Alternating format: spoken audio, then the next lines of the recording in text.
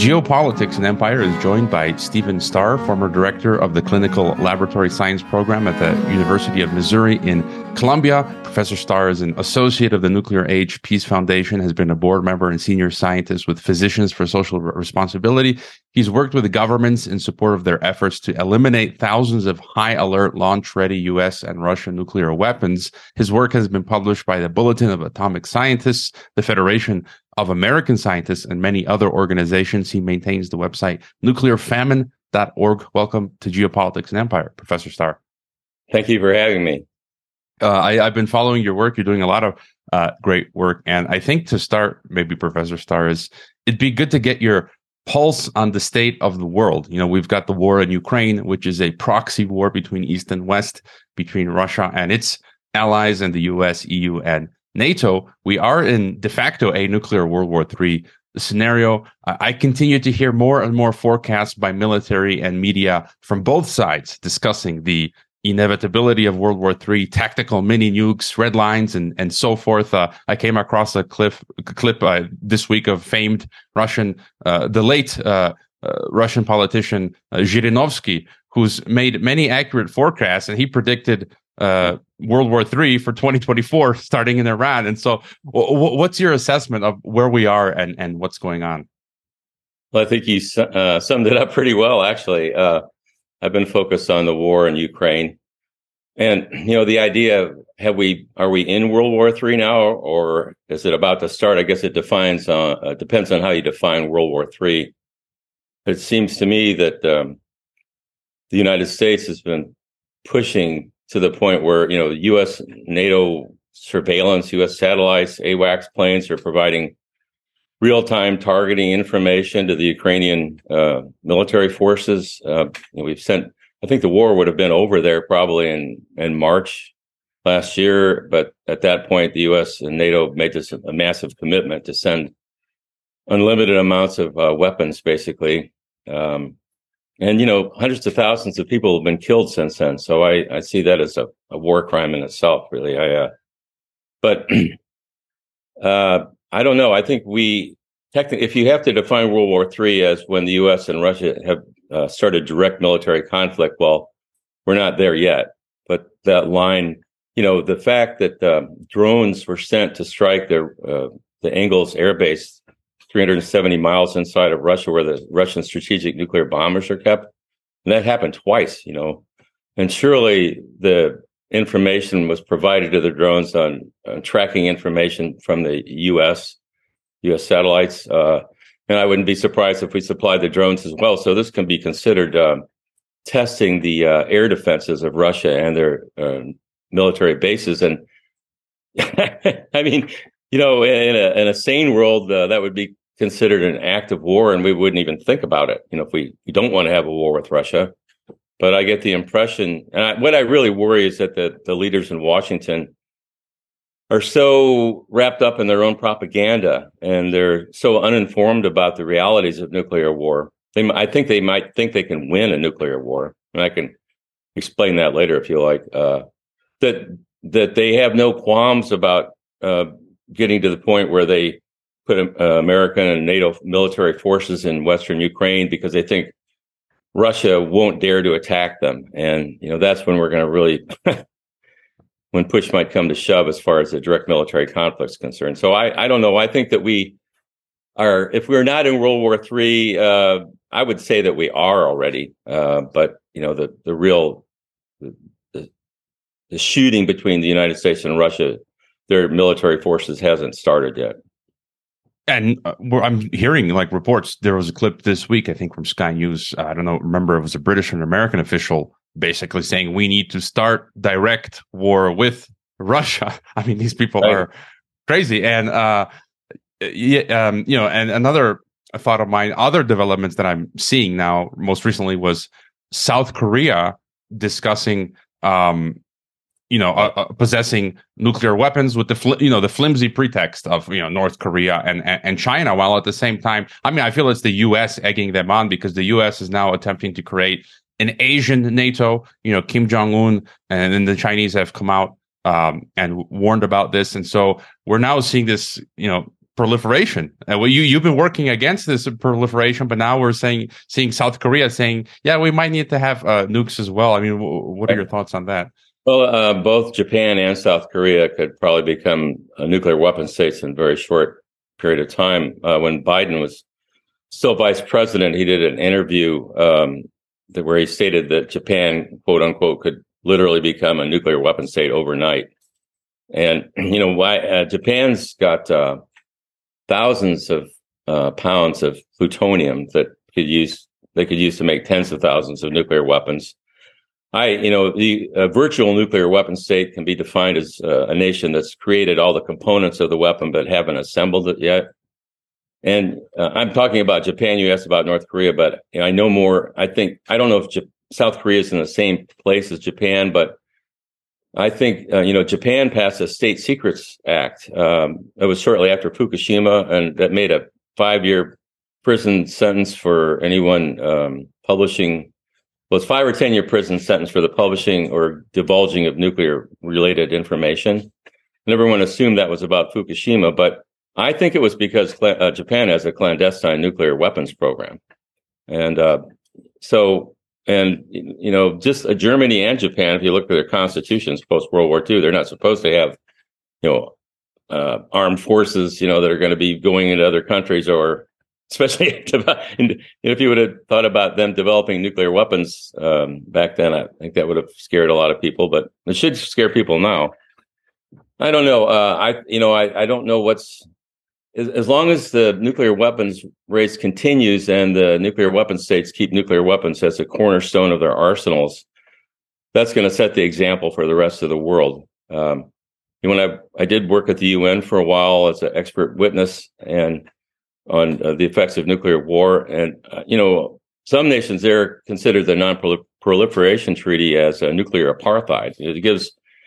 It's okay for the 5 original nuclear weapon states who are also permanent members of the Security Council to have nuclear arsenals, but it's not okay for other nations. And, that's not going to last. And you can see that that's eroding in South Korea and Japan. A quick shout out to our sponsors, which you can locate via the sponsor page on geopoliticsandempire.com, or whose links are included in every podcast description. I've tried privacy phones in the past, such as Silent Circle's Black Phone, which turned out to be a dud. The best and really only option so far is de-Googling your phone. Now, you can do it yourself, but I've never had the time to figure that out and simply got an Above phone.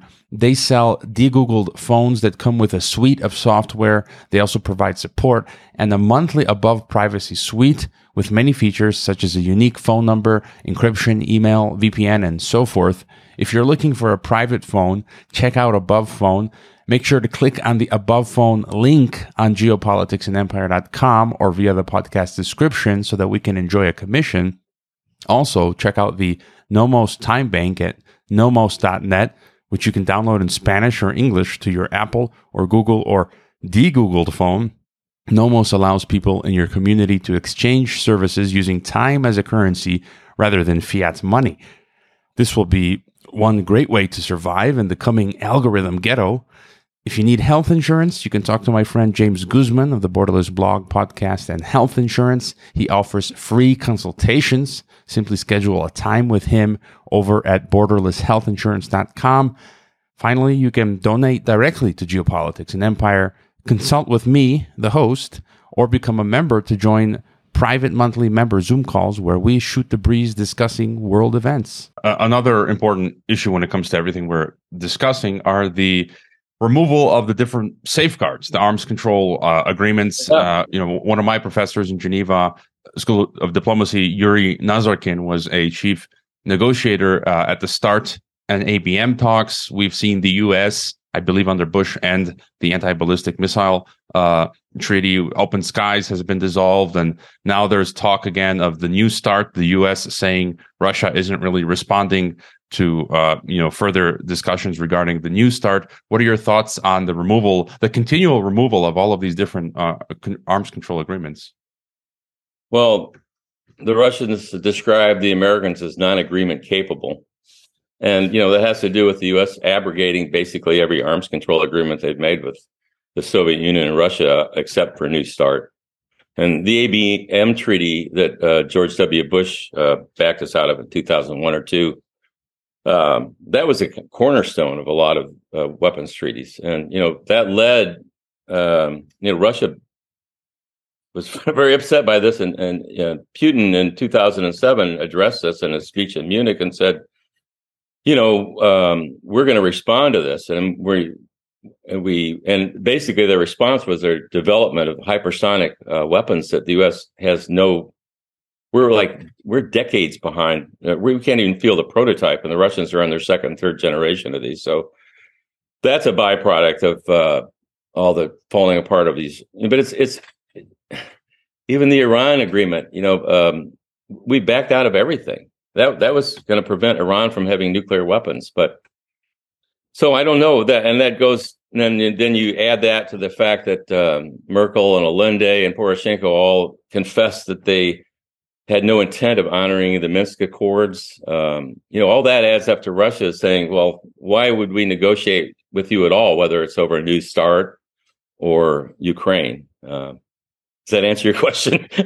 Yeah, I mean, I think any reasonable person, if we put ourselves in the shoes of the Russians, would feel the same way. And just on the note of hypersonics that you brought up, I've seen some pieces from the mainstream Western papers recently doubting the Russian hypersonic capabilities. I saw a response to that by Andrei Martyanov, who's been a guest on my podcast, the Russian American military expert, and I would tend to agree with Martyanov that the hypersonics do seem to be the real deal. It would maybe be difficult for the Russians to kind of fake what they got going on with the hypersonics. I mean, your further thoughts on how hypersonics are?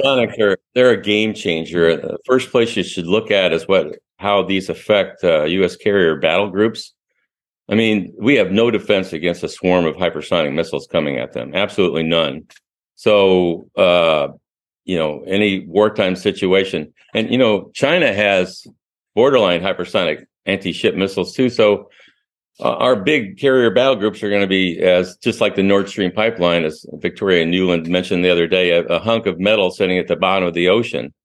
All we see today is magical thinking in so many areas, and whether it's military policy or economic policy. And so, I even had a physics professor write me saying, "Oh, the Russians don't really have hypersonic weapons," and I'm just like, how can somebody like that even make a statement? But, if they don't believe in them, wait long enough and one will be coming through their office window one of these days. It's the same. I've heard the same argument we mentioned earlier before the broadcast started about some people say there are no such things as nuclear weapons.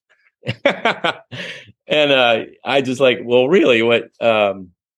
Maybe you should talk to the Marshall Islanders about that. That they can't go back to where they live anymore because it's still so heavily contaminated, and all the Kazakhstan and all these places where people suffer from the effects of it.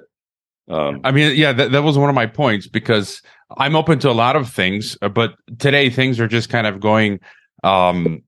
There's a trend, the accelerated trend, where people are discussing, flat Earth, and then saying viruses don't exist and then nukes don't exist, and it's like.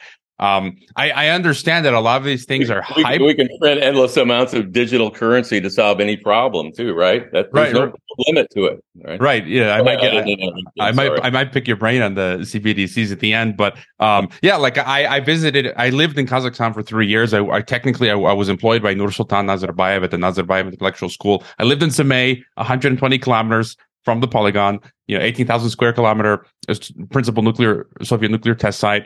I've been there with the nuclear scientists. I visited one of the many ground zeros because, supposedly they dropped 500 plus bombs, and I had my Geiger counter. It was, radioactive. And so, I don't see why they built out all of these makeshift underground metros and above ground buildings, like as models to see. I just kind of see it far fetched that they would go to all that length for something that was fake. No? Oh, I think that's one thing you can, dismiss, the idea that there's no such thing as nuclear weapons. I wish we could, though. I wouldn't have to spend all my time worrying about it. I'd much rather be working out in my orchard, or playing piano or something like that. It's just because it doesn't make for a great life to always be thinking about nuclear war, honestly. Yeah, and to get back to that, then we were talking about hypersonics, and another point is we're seeing again both sides discuss the use of mini nukes or tactical, nuclear weapons, and it seems like the West especially is pushing that. There's talk of Putin possibly using tactical mini nukes in Ukraine. What are your thoughts on these devices? This kind of relates to the idea of what they used to describe as limited nuclear war that American war planners came up with in the 1980s, or escalate to de-escalate. We're going to shoot off a low yield, nuclear weapon that will show the other side that they have to back off. And the Russians and the Soviets and the Russians always laughed at this. I said, well, have fun with your war games, fellas. But every war game that NATO fought, if it ever got to the point where nuclear weapons were used, they call it a fire break. That always escalated into full-scale nuclear war. I mean, and that I wrote. I had a colleague named Colonel Valery Urianich, who was a colonel, and he was on the Soviet General Staff for 7 years, and he helped design the Russian nuclear communication systems.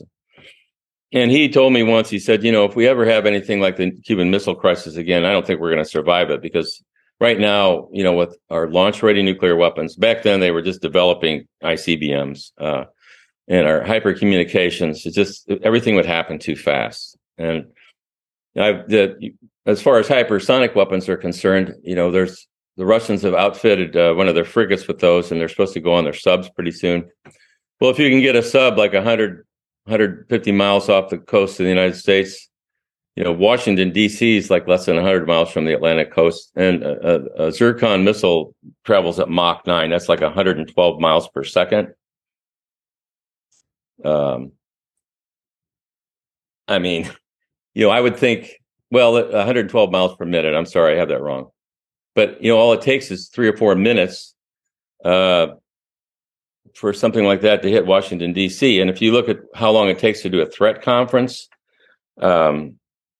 it's like you have to, NORAD has 3 minutes to detect the launch and report it to the command authorities. And then you have to contact the president, and he might be given a 30-second briefing. If he issues a launch order, it takes about 2 minutes to issue that order, and it takes about 2 more minutes for the ICBMs to fire. They're called Minuteman missiles in the U.S., the land-based missiles, and those are always kept powered up and ready to launch. They always have launch crews at the consoles. So, but that still takes 5-6 minutes for that entire process to occur. So if you can hit Washington, D.C., or in less than that time, then there isn't even time to do all that. So that creates pressure to have a preemptive strike, really, on both sides. If they know, because there's always been a fear that the communication systems are vulnerable to a nuclear attack, and the idea of use it or lose it comes into play. The Russians have what they call, it's nicknamed the dead hand system. It's perimeter.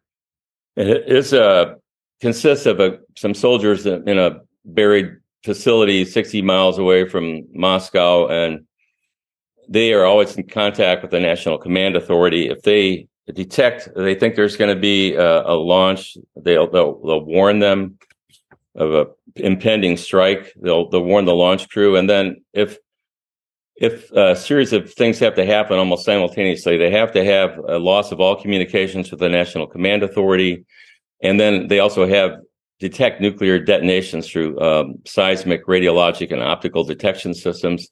If all those things, and it all has to happen about the time when the nuclear attack was supposed to occur. But if that happens, then the launch crew will launch emergency communication rockets that will overfly any surviving Russian nuclear forces and issue a launch order that won't require humans to launch them. So it's a semi-automated device, kind of like a Dr. Strangelove kind of thing. So that's all, the U.S. always has 4 Trident subs in what they call hard alert status, where they're in position to fire. And each one of these subs can carry 24 submarine launched ballistic missiles. Those missiles can carry up to 10 warheads. Under New START, they're only supposed to carry maybe a maximum of 3. but how do they know if they're uploading them or not if we're not doing inspections anymore? And so this whole situation becomes increasingly more dangerous. And in peacetime, there's been many false warnings of attack, although they started classifying those in the U.S. in 1985 after a faulty computer chip in the NORAD headquarters put a training video on the main screen showing a massive ICBM attack on the United States. And they had rolled the lids back on the silos, and they were getting the president on the phone when they finally figured out what had happened. So that's a kind of world that we don't know about, that Americans are not taught about. We don't teach it in schools anymore. My students that I have at the university, I teach a class on nuclear weapons. They don't even know the difference between an atomic bomb and a thermonuclear or hydrogen bomb. So so we're in trouble, but people don't even know it. Yeah, I don't know if you were referring to the book. I haven't had time to read it yet. 1983's Able Archer, one of those. I've read about that. Yeah, right. And you mentioned those, especially in the West, thinking they can win nuclear war. And a past guest of mine, I think it was back in October, Vietnam veteran Bob Moriarty, who's a semi-regular on Geopolitics and Empire, who's flown 800 plus sorties in Vietnam. He's flown under the Eiffel Tower and set records flying across the Atlantic. He's echoing the same sentiment as you, that some of these folks in the Pentagon or in Brussels think they can win nuclear war.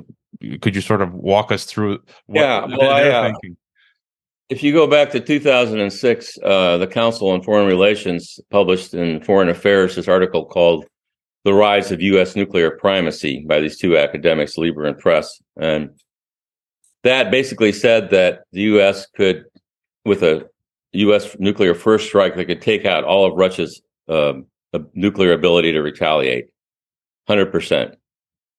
Well, that raised a lot of alarms in Russia. My friend Colonel Yurinich contacted me, wrote a rebuttal to that. But, that started the thinking that that was, the neocons. I mean, the Russians look at the Council on Foreign Relations as kind of, if they say it, then that's what the government's thinking. And I think about 9 years later, the Bulletin of Atomic Scientists published an article about the new fuses on the Trident D5 missiles that allow the warheads to be 3 times more accurate than the previous missiles were. So the war planners believe this gives, 2 Trident subs the ability to with a first strike, to take out all of Russia's land-based ICBMs. And they have, a large percentage of their nuclear forces are in their ICBM silos. So that's what I worry about, is that the people at the White House, Victoria Nuland, Blinken, Sullivan, they're really neocons. All you have to do is listen to them talk. I mean, they seem convinced that they can threaten Russia and Russia will back down. And I think if they have in the back of their mind this basically false information that they can win a nuclear war with a first strike, then we're really in trouble. You mentioned your mentor who was in the Arms New START negotiations. One of my professors, Yuri Nazarkin. Yeah. Well, in 2010, I believe it was, they had at the UN, they had the hearings, a briefing on the New START treaty that Rose Goldmuller and Anatoly Antonov gave. And I had a pass then. Back then you could get in better than you can now. They don't want people like me floating around, but I went they gave the briefing in the main auditorium, the main hearing center at the UN at that point in New York. So I sat down in a seat that I think I sat behind. It said France. So I think they thought I was a member of the French delegation. I raised my hand after their briefing and asked them a question. I said, "Are you all familiar with the new peer-reviewed studies that predict a nuclear war, full-scale nuclear war between the U.S. and Russia will basically wipe out most people on the planet?" And Antonov said, "No, I'm not familiar with that." And Goldmuller said, "Well, I'm not familiar with any recent studies," which meant that she had heard of the nuclear winter studies in the 1980s, which were basically subject to a big smear campaign, and everybody was convinced that they were bad science. Even anti-nuclear weapons people did. New studies came out in 2006 and 2007 that showed that the original studies actually underestimated the environmental impacts of nuclear firestorms.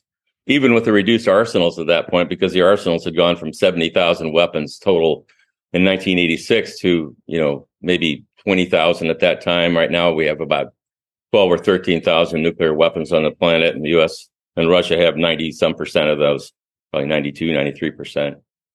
So at any rate, I was kind of astounded. These are the people that are in charge of our future of nuclear war, and they don't know about nuclear winter.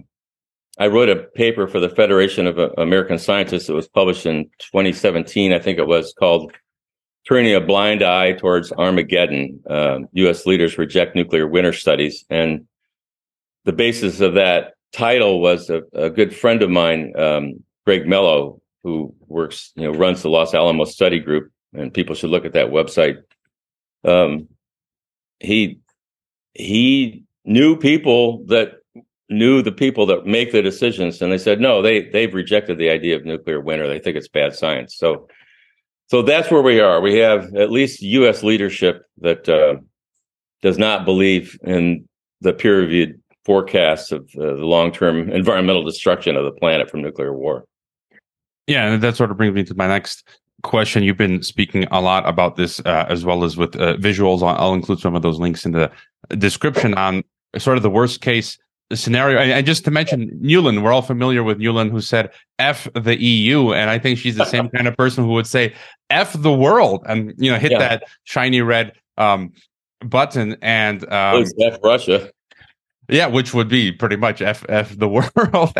And I get that image from Terminator 3 where Skynet becomes self-aware and launches all countries nukes, and you can see the map, all of the nuclear missiles just destroying the planet. And what would be the because as you said, like we wouldn't stop at just a couple tactical nukes. It would just escalate to all out nuclear war, and then the effect of that. And just a question, because when I visited the Polygon again, I went for like a day. You need a number of days to do a more detailed visit of the Polygon out there in Kazakhstan. And I just was kind of surprised as I was driving. We were driving like an hour in to the Polygon, and we stopped for a snack.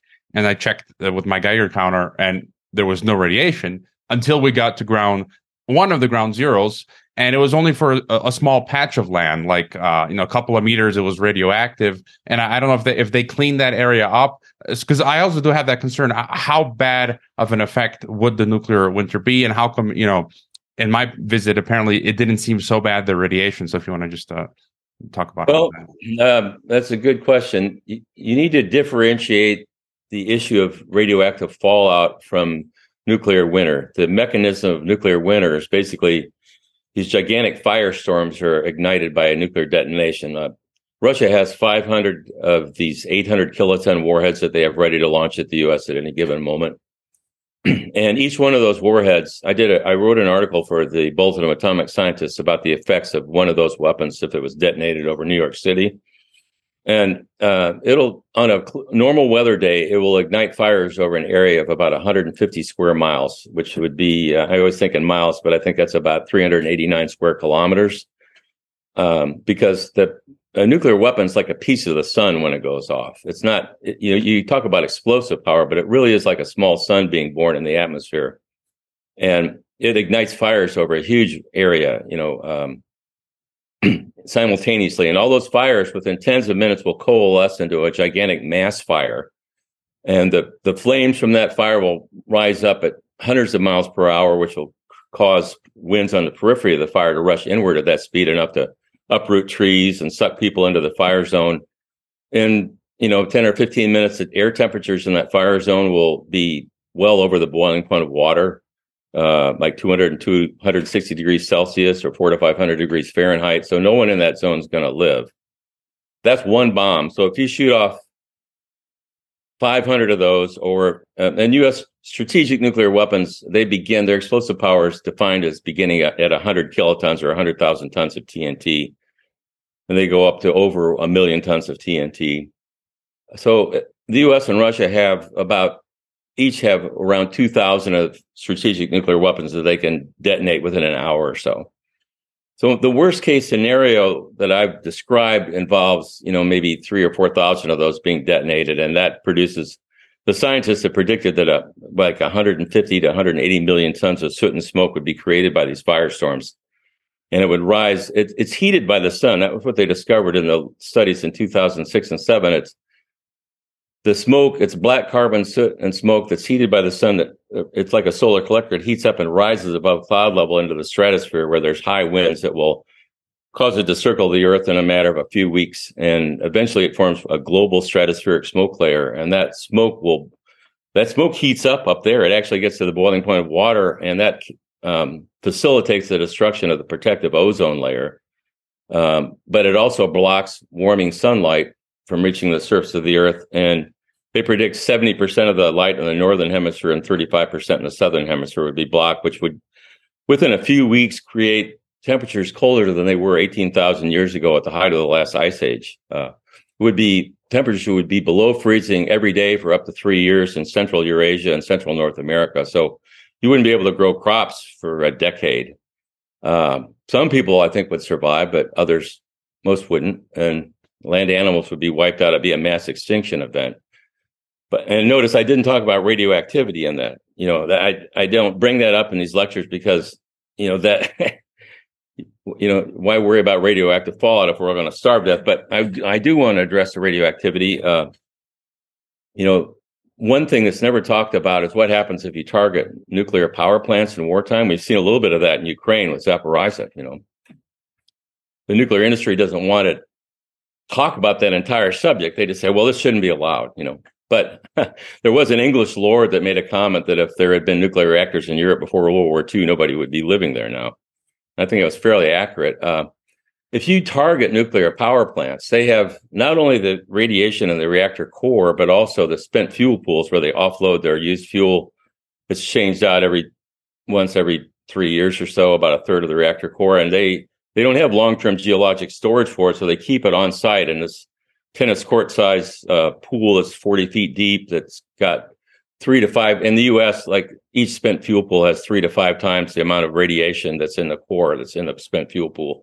And U.S. reactors have those pools outside primary containment. Russian reactors have it inside, but that makes it even more vulnerable to disruption. If the fuel is not cooled continuously, the heat from the radiation in those fuel rods will heat the water to the point of boiling, and it'll boil down to the point where the tops of the rods are exposed to steam or air. At that point, the rods will rupture, and if they're recently removed from the reactor core, they'll ignite.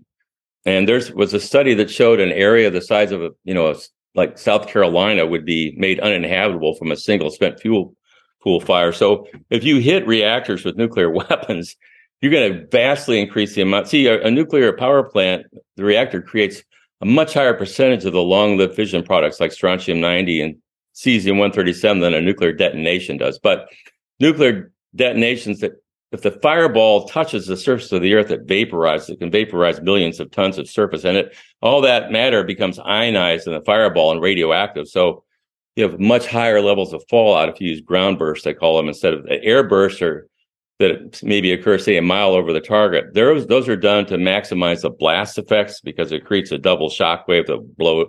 Because war planners are always worried about hard targets. They want to destroy. I made my fire zone maps way back when just to show fire, because if an ordinary person, you're not really worried about if the building's going to be blown down, but if you're in the fire zone, you're going to die. So anyway, that's a really long answer, but the issue of radioactivity will be greatly compounded if nuclear reactors are targeted. And one last word on that: you don't have to use a nuclear bomb to destroy a nuclear power plant. If North Korea hit the nuclear reactors that Japan has on its east coast, the wind would blow the fallout. It would make Japan uninhabitable. So, I always question the idea that nuclear power is safe and clean simply for those kind of reasons. Yeah, and you also mentioned sort of this idea of the sun being blocked out, and we hear. I want to get your thoughts on this idea of geoengineering and Bill Gates, and people want to shoot out sulfur into the stratosphere and block out the sun. And just going back to what you were saying, we would live in an ice age. I mean, at that point, if there was this nuclear winter and all out nuclear war, at least we solved global warming, man-made global warming. But what are your thoughts on these ideas? Well, the collateral damage from that would be most of the human race. Right. So But your thoughts on them wanting to actively, sort of block out the sun using geoengineering is kind of one of the authors of these studies, Dr. Alan Roebuck at Rutgers, has written articles for the Bulletin of Atomic Scientists on geoengineering, but he doesn't recommend it. He doesn't think that that's really the way to approach a solution to global warming. Anytime you have a technological intervention, the bigger it is, the more side effects it has. Like when they built the Aswan Dam, well, they didn't think about what would happen to the parasitic diseases, snail fever, that would result from all the water back up. There's all kinds of things that we don't necessarily know are going to happen, and that's why those type of experiments are best left undone, including nuclear war. We know what's going to. Nuclear bombs are designed to. They're the most destructive weapons we've ever created. Technically, there's no limit to the explosive power of a nuclear weapon. And look at the Poseidon drones that Russia's created and are deploying in their subs. Are you familiar with those? A little bit, but please, Well, yeah. Well, they're like 90 feet long, and they can travel over 100 miles per hour. Faster than any U.S. torpedoes. They're powered by a nuclear reactor, nuclear engine, so they can have almost unlimited range. They could be sent off the coast and loiter. When Russia first allowed information about these to escape, it was in a briefing. It was deliberate, I'm sure.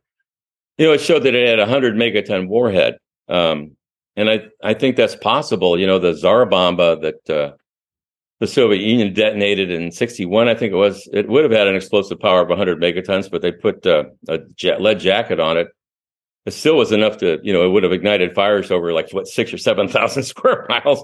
I mean, these are incredibly destructive. They're almost unimaginably destructive. So if you have, a 5 megaton or 20 megaton or 100 megaton warhead that's on the surface of the ocean right off a coastal area where there's a large city, when that detonates, it's going to create this enormous tidal wave that's like hundreds of feet tall, traveling hundreds of miles an hour. Maybe 1,000 feet tall. I don't know. And they can salt those with radioactive, like cobalt, which will make the waves highly radioactive. So it will not only completely destroy, those would go inland for probably 100 miles or so. They'll utterly destroy anything in their way. And it would be like the Romans salting the earth after they destroyed Carthage. You wouldn't, they've known how to do this for a long time with ships. They could sink a ship off the coast of a country and detonate it with a signal a year later from a satellite. But I never wrote about that. I read about that in the 1980s. It was written by an Air Force colonel that wrote a book called No Place to Hide. But I thought, I don't even want to talk about this. This is such a nightmare. I don't want to give anybody any ideas, but I think it's a little too late for that now. So that's what nuclear war could wind up being if these idiots decide they want to threaten, make Russia back down.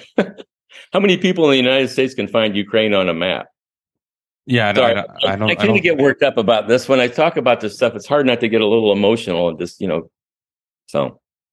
Yeah, and it's, these crazy times that we're living in. And another thing I wanted to touch on, this is what you've been working on lately, and I rewatched this week a 2013 briefing by former CIA Director James Woolsey, which was introduced by Dr. Peter Pry, who's been a guest on my TNT radio show last year. And I think Dr. Peter Pry was heading up the EMP task force. And I've heard people talk about using, mini nukes or something that are exploded in the sky as a form of EMP blast to take out all of the, electrical systems. And then, apart from nuclear war, what are your thoughts on, because there's a little bit, bit by bit, more people discussing the threat of EMPs, whether it's from, a solar flare event, like a natural event, or some man-made situation. Yeah, I've been working on a paper on this for 4 years. It's just, I'm finishing it right now. And I hope to have it up on my website in a matter of a week or so. So electromagnetic pulse can be, if it's caused at high altitude nuclear detonation, which is say about 60 miles up above the surface of the Earth.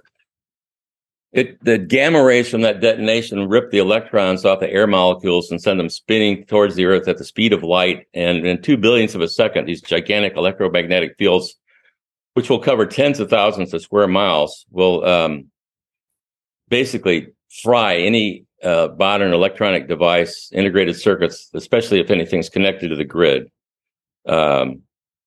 This whole subject has been kind of dismissed because it was considered a neocon issue.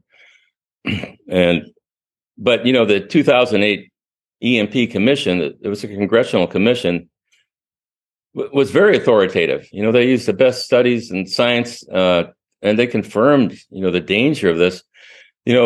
The U.S. national electric grid is really fragile. It's old, but in order to send electric energy over long distances, you have to have what they call large power transformers and high-speed circuit breakers that at the plant they step up, they step up the voltage and transmit it, and then they step it down where the receiving end. But without those large power transformers, you have no grid. And an EMP, the E3 component, will basically, by all means of scientific measurement, it will destroy the majority. One single nuclear detonation will destroy the majority of the large power transformers in the United States, like at least half of the U.S. It'll bring down the grid. And, the United States imports about 82% of its large power transformers. We make some in the U.S., but if the grid's knocked down, we're not going to be able to make them here. So the current lead time, the waiting time to get a large power transformer manufactured overseas is 18 to 24 months. And then they weigh between 400,000 and 800,000 pounds. So you can't fly them by air. So they got to be shipped by sea. And then anything over 200,000 pounds is too big to be transported by rail. So they have to be sent, very slowly across the country, and you have to take down power lines and power lights just to get them anywhere. And it would take, a year or longer probably to get these things reinstalled. So that whole time the United States would be without electricity. And the second part of my paper has to do with the effects on the emergency power and the emergency cooling systems at nuclear power plants, because the Nuclear Regulatory Commission has maintained for a long time that these plants are safe. They won't be affected by EMP. But, the U.S. Air Force, the U.S. Air University actually published 2 papers that kind of disputed that. And they even forced the Nuclear Regulatory Commission to have hearings, I think in 2019. But the NRC's like, no, it's not a problem. You can look up the 2019 Air University report on the internet and look at Appendix 1 and see what the questions they ask. But I got about a 75-page paper with almost 300 footnotes that shows that the NRC is wrong. And so what would happen is the reactors would be able to shut down. They'd have an emergency shutdown because the EMP would knock out the grid. And once you lose all offsite power, there's going to be an emergency shutdown in a nuclear power plant.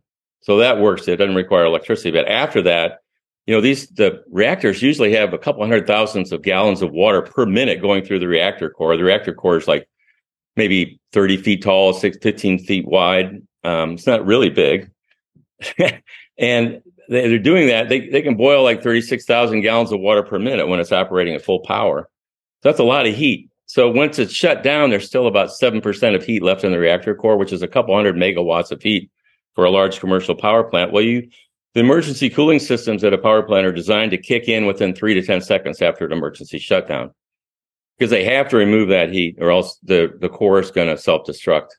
Well, if the emergency diesel generators and the battery banks are disabled from EMP, which I believe they will be, and then all the various components within these cooling systems, within the motor-driven pumps, the motor-operated valves, the temperature and pressure sensors, and the SCADA control units that direct everything from the control room and the plant, those are all going to get fried. And once the plant uses electric power, it's going to be operating in the dark. They won't have any communication systems. The cell phones won't work because the grid's going to be down. So the plant operators are going to be in the dark trying to communicate with people that are someplace else on the plant, trying to get the emergency diesel generators to work. The reactors are going to melt down. And you could have a single EMP, high altitude electromagnetic pulse, could melt dozens of nuclear reactors down simultaneously. France has over 50 nuclear reactors. And I think one EMP over France would probably cause most of those reactors to melt down and self-destruct. Can you imagine that? So, I realize, and EMP, they say, oh, well, if there's going to be an EMP, there's going to be a nuclear war anyway, and nobody's going to worry about EMP. Well, how do they know that? They have what they call an asymmetric response, and countries that aren't happy with the United States, like, for example, the neocons point to this, but it's legitimate. North Korea's got satellites that orbit over the United States every couple of days. They're supposed to be communication satellites, but they've never been seen to give out any communications. Why would they launch those? So, okay, well, that's my rant on EMP, but I really am worried about that because I think, and the reason I wrote the paper is because they're actually technological devices, shielding that you can use for the large power transformers and the nuclear power plants that will protect the large power transformers, will prevent the grid from being knocked down, and will basically greatly reduce, if not eliminate, the threat to the nuclear power plants from EMP.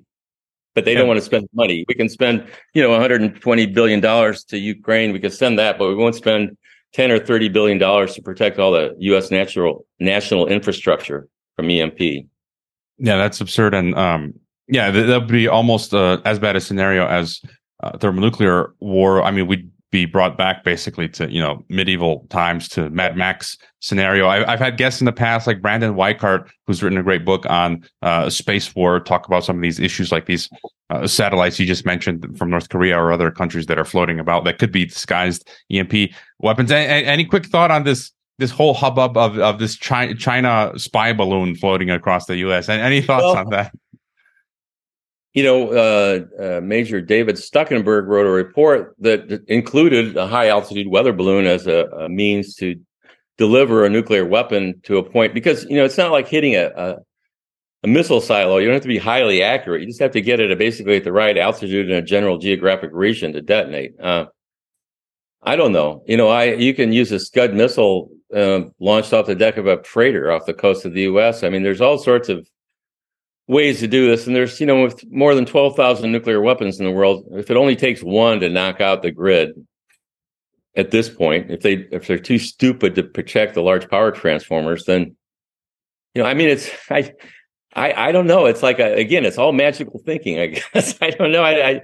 I'm astounded by all this, but maybe I'm naive. I always had this Mr. Smith Goes to Washington idea that if I could just warn people about all this.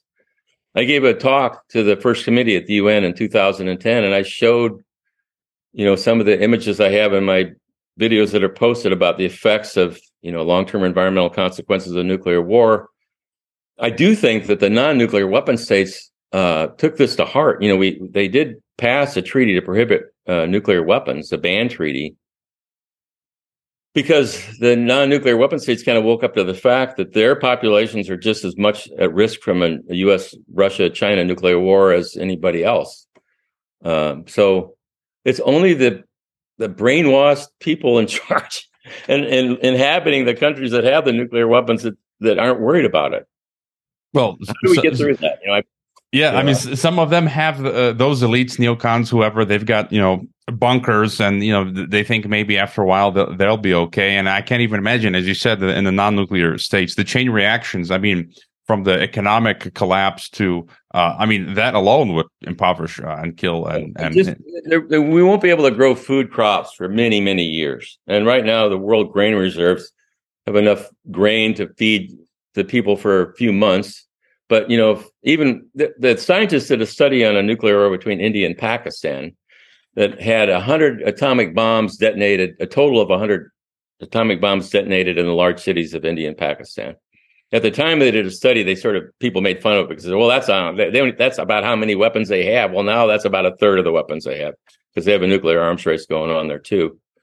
But they found that it would put 5 to 7 million tons of soot and smoke in the stratosphere, and that would be enough to block about 7 to 10% of the sunlight. It would create the coldest average weather conditions in the last 1,000 years. That would be twice as cold as the year without summer in 1816 that followed the Mount Tambora volcanic eruption. And that year they had snows in New England and the United States every month of the summer of the year. So, and there was famine in Europe. There wasn't here because we had, population spread out over a continent. But so that's a war with 100 atomic bombs. That was actually of more interest at the United Nations when I was talking there, because people have just gotten used to the idea of the U.S. and Russian arsenals. It's like, well, everybody knows nuclear weapons are dangerous and there's not going to be a U.S.-Russian nuclear war. Well, I'm not sure if they would say the same thing about that right now.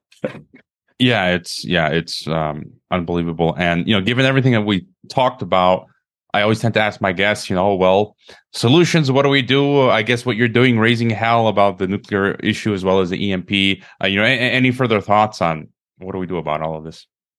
Well, there needs to be a lot of pressure to keep the United States out of Ukraine. Don't send our troops to Western Ukraine. We're not going to win a war with China either. They have a few hundred nuclear weapons, so maybe they consider that a better first strike target. But the ICBMs that China does have, they have multi-megaton warheads on them that will ignite 700-800 square miles instantly.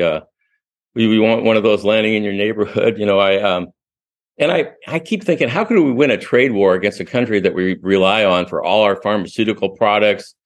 If I live in a red state, we have Walmart here, like 70 to 80% of the stuff in Walmart comes from China. Again, it's like, what kind of thought process is going on? And think about what we could do with this money.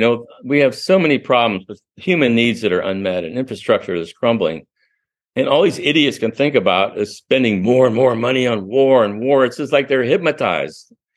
I'd say turn off your damn TV. Don't listen to MSM anymore. Because all we get now is propaganda. And I think even the war narrative on Ukraine is starting to crumble because the Ukrainian army is about ready to collapse. You wouldn't hear that. You don't hear that on CNN, I don't think. But what happens when it does?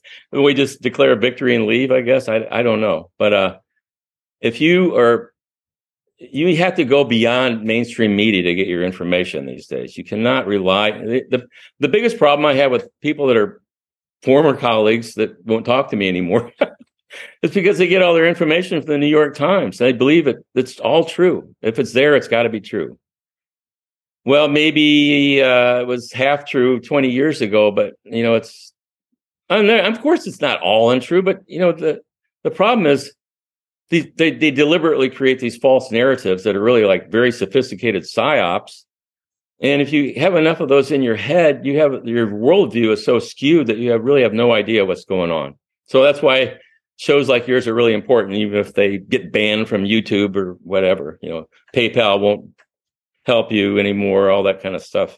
Yeah, but, is that reflective of a free and democratic society? I don't think so.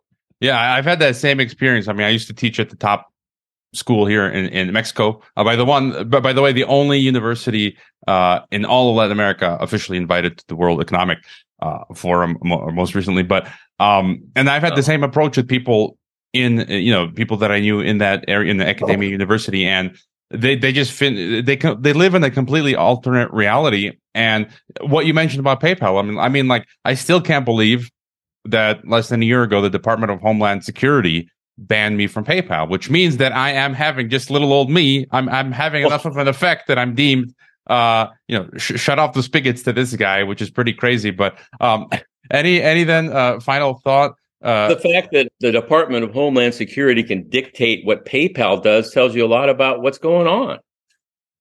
These are not free, independent corporate entities that are working to distribute information to educate and inform the American and the world public. Far from it. And that's the problem. Everything has become, if you look what's happening in Germany, it's a 3-year, the Alina Lipp, I mean, they censored her 3 years in prison for even reporting what was happening in Donbass. Well, they shut off her account and her parents' account. They shut off Alina Lipp's parents' bank accounts, so it has nothing to do with anything. I watched one of her videos, and she goes, look at what's happening. She was equating, the Russians and that with the Jews. If you use the words interchangeably, it's all Russophobia is racism, and that's what these woke people in the United States and the West need to understand. They are entirely racist if they condemn an entire people. Yeah. And anyway, I don't know. That's what I try to tell people when they start telling me about the evil Russians. I'm like, what are you saying? Are you talking about the evil Negroes and the evil Jews or the evil Russians? I mean, get with it. Wake up. So, yeah. Yeah, it's I've been saying for the last couple of years, I mean, even when I was teaching history a decade ago, that we're coming up on another 1930s moment, like a economic collapse, tyranny rising, World War III scenario. And it looks like, again, we're headed in that direction. And I'll include all of your links in the description, but if you want to let us know, where are the best places, what websites that you have or projects that we can follow. You mentioned I have nuclearfamine.org, and it's not perfect, but you can get a lot of information about the effects of nuclear war there. I am going to post my EMP article on there pretty soon, and I'm going to send it to a few other people. I've created an executive summary on that, so you don't have to read the whole thing. But I made the text go into great detail about this because I'm quite sure that it's going to be belittled by the powers that be that don't want to spend the money to protect the large power transformers and nuclear reactors in the United States. But so we'll keep up the good work. I really appreciate the fact that you invited me here, and I wouldn't be doing this if I didn't think we could stop it. I mean, if I had given up hope, I'd just be out in the yard right now working. But I mean, there's so many. The Earth is a beautiful place. There's so many wonderful living things, and besides our children, I mean, and all these other creatures, they could care less about the arguments of humans, but we're going to wipe them out along with ourselves if we have this damn nuclear war. We got to turn around from this and start devoting our intelligence and our resources to improving the lot of humanity and the rest of the world. Yeah, I wouldn't be doing this podcast either, as you said, if I didn't think we could change some things. And I guess when you don't see the podcast anymore, I've escaped to the jungles of Chiapas or something. And so, anyways, thank you, Professor Starr, for being on Geopolitics Empire. Thank you. Take care.